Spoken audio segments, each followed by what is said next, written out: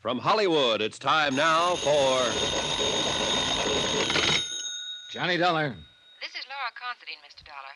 You don't know me, but... Oh, but I do, Mrs. Considine. You're the best friend a doctor ever had. Dr. Palmquist, that is. Mr. Dollar... He paid you a professional call the night his wife was murdered. That was lucky. Alibis don't grow on trees. Just a minute, Mr. Look, Dollar. lady, I've been slugged, shot at. Matter of fact, someone tried to pick me off with a rifle a couple of hours ago, right near your house. Maybe Dr. Palmquist will alibi you this time. Return the courtesy. Will you please listen? I've got to see you. I've got to talk to you. All right, when? An hour. The bar at your hotel. The martinis will be waiting.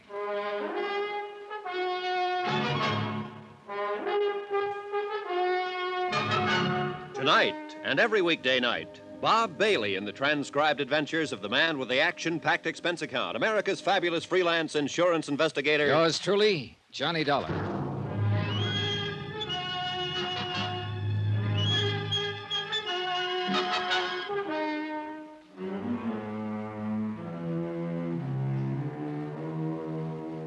From Special Investigator Johnny Dollar to National Underwriters Association, 1180 River Road, Hartford, Connecticut. Assignment, the long shot matter. Expense account concluded.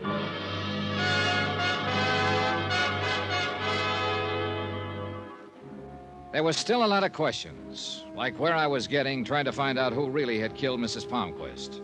Like, was it all a smoothly planned frame on the part of her doctor husband? Or had it been a prowler killing by another man now in jail? Or had the dead woman's son, Eric, a complex we didn't know about? Mrs. Considine was 5 minutes late, but I hoped she could answer some of them. Mr. Dollar? Oh, come now, Mrs. Considine, that reading. It implied we haven't met before, and you know that we have. Well, I don't remember. The day you visited Dr. Palmquist in the hospital and pretended you had the wrong room. Sit down.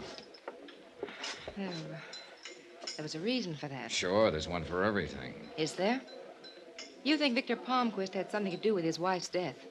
Well, you're wrong. Completely wrong. Correction. You don't know what I'm thinking, and being wrong is anybody's privilege. You don't know about Victor, Mr. Dollar. What his life's been like, what he had to put up with. Why don't you tell me, Mrs. Considine? That wife of his.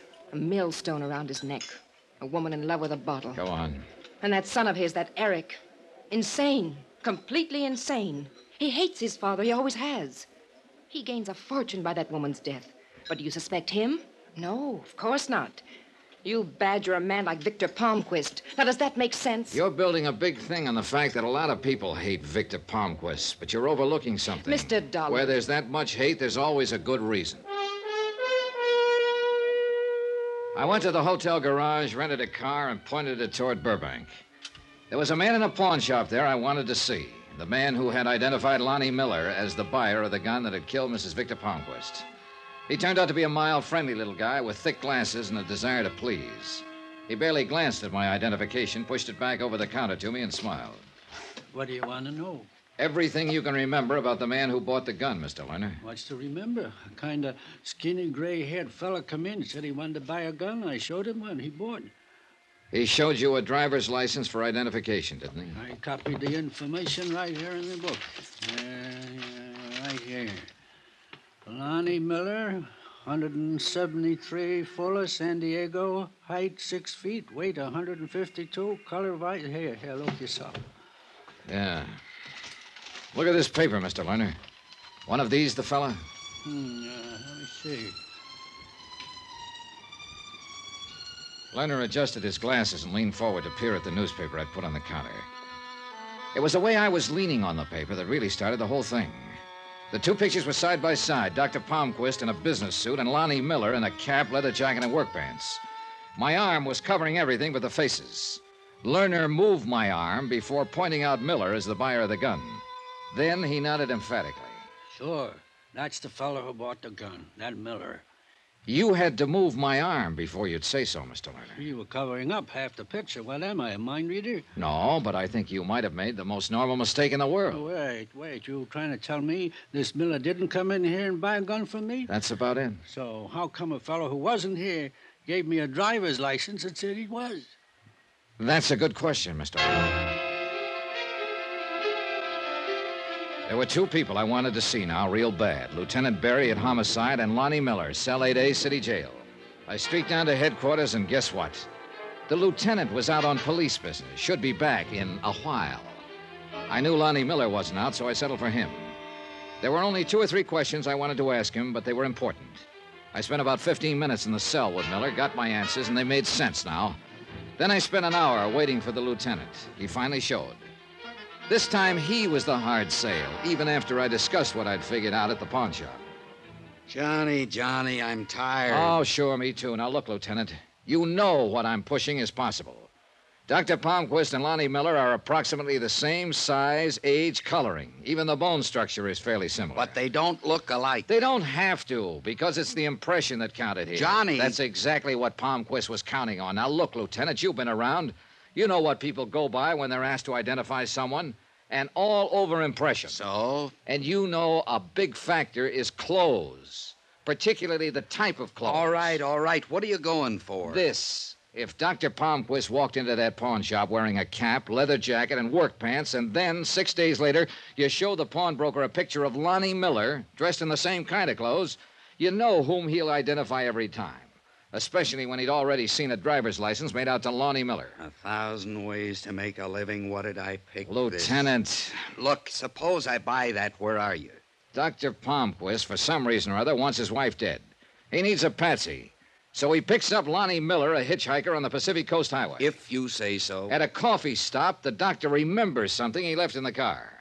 He goes out for a minute, sticks a match or a toothpick in a tire valve, guaranteeing a flat a few miles further on. So when they stop, it's the doctor who looks at the flat, gets rid of the toothpick. Grateful for the lift, Miller changes the tire. You ever change a tire on a hot summer night? Well, sure. You took off your jacket, didn't you? How else? That's what Doc was counting on. He had a couple of minutes alone with Miller's jacket and lifted his driver's license. Then he keeps Miller in town on the promise of a job. He buys the gun at the Burbank pawn shop wearing work clothes and giving Miller's license as identification. Monday night, he killed his wife, called Miller to the house with a phony story about a job, struck him from behind, and staged the scene the police found. Smooth, huh? Johnny, can you see me going to the DA with all that theory and no proof? Palmquist would laugh me out of town. Barry, look. Knock it off. You're no kid. You know I'm right. Well, don't go away mad. Sure, I know he was right. That's what was driving me crazy. Proof. One little piece of it, but where? Old Palmquist had used his head, all right. But the smartest ones alive always leave one little hole somewhere along the line. But 3 hours later in my hotel room, I hadn't found it. Steffi, what are you doing here? Johnny, Eric's been drinking all day, brooding, working himself into a rage, saying terrible things about Mrs. Considine and his father, and about his father being a murderer. I don't know what he'll do. Help me, Johnny, please. He give you any idea of where he was headed? He mentioned going home to get a gun and then going to Mrs. Considine's house. Johnny, I'm afraid. All right, come on. The drive to the Palmquist house on the Palisades was a long one, but educational. Because Steffi had nothing to hide now. She was just a kid worried to death about her husband, and her bitterness toward Dr. Palmquist came rolling out. He's an easy man to hate, my father-in-law. All charm on the outside. Petty little dictator inside. Man who's trying to prove something, who can't abide weakness. Tries to make everyone over into his own image. A horrible man. Tell me about Eric's brother. Paul? He was the favorite, the doctor's pride and joy. They hunted together all the time. Only one day, Paul had a cold, tried to get out of a hunting trip. This offended the doctor's weakness fetish. It made the boy feel like a coward, so Paul went hunting and died of pneumonia. Mrs. Palmquist never got over it, as you saw before she was killed. Nice, Johnny? You like the family I married into?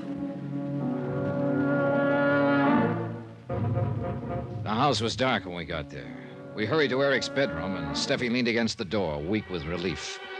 Eric lay sprawled on the bed, snoring fine alcoholic noises. The rifle he still clutched made very clear what he'd been thinking about before the liquor had taken over. We were just getting him comfortable when we heard it. A car pulling into the garage. Palmquist. I got Steffi down the back stairs and out of the house as soon as I was sure he was inside. And then I turned back. Because suddenly I was tired of a killer walking around free while everyone else stepped softly.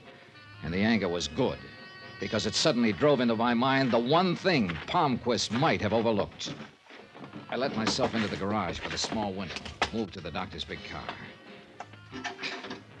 You ever try to force open a car trunk with a claw hammer? Don't. A, it's rough, and B, it takes your eyes off the door leading to the kitchen. Why don't you ask me for the key, Dollar? A gun, Doctor? No instrument of healing? Oh, that's nice. And it tells me something about the trunk. That there's a spare tire in there that's flat, but doesn't have a puncture. A service station might remember a thing like that, huh, Doctor? Right, Mr. Dollar. Goodbye. He couldn't pick me off because of the car, but the car was working against me, too. You did better with a rifle yesterday, Doctor. I'll manage, Mr. Dollar.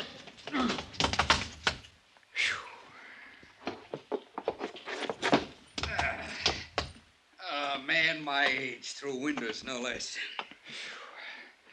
He had it? Nah, he'll look good in court. Small question, Lieutenant. Not that I'm ungrateful. Ask. Aren't you a long way from home? I didn't like the look in your eye when you stomped out. You know something, Johnny? You're easier to tail than a trolley car. Expense account item 12, $71. L.A. hotel bill. Item 13, $174.90. Return airfare to Hartford. Expense account total, $490.80. Details? Eric Palmquist admitted sending us the original warning note out of fear of his father. He never knew till the death of his mother that he himself was the beneficiary. Remarks about Hollywood. Let's call it the Easterner's Revenge. Quote, it's a nice place to visit, but I wouldn't want to live there. Unquote. Yours truly, Johnny Dollar.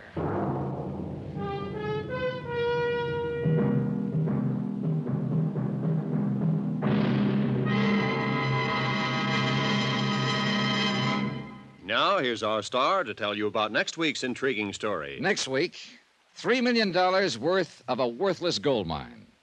And there's blood on the desert sand. Join us, won't you? Yours truly, Johnny Dollar.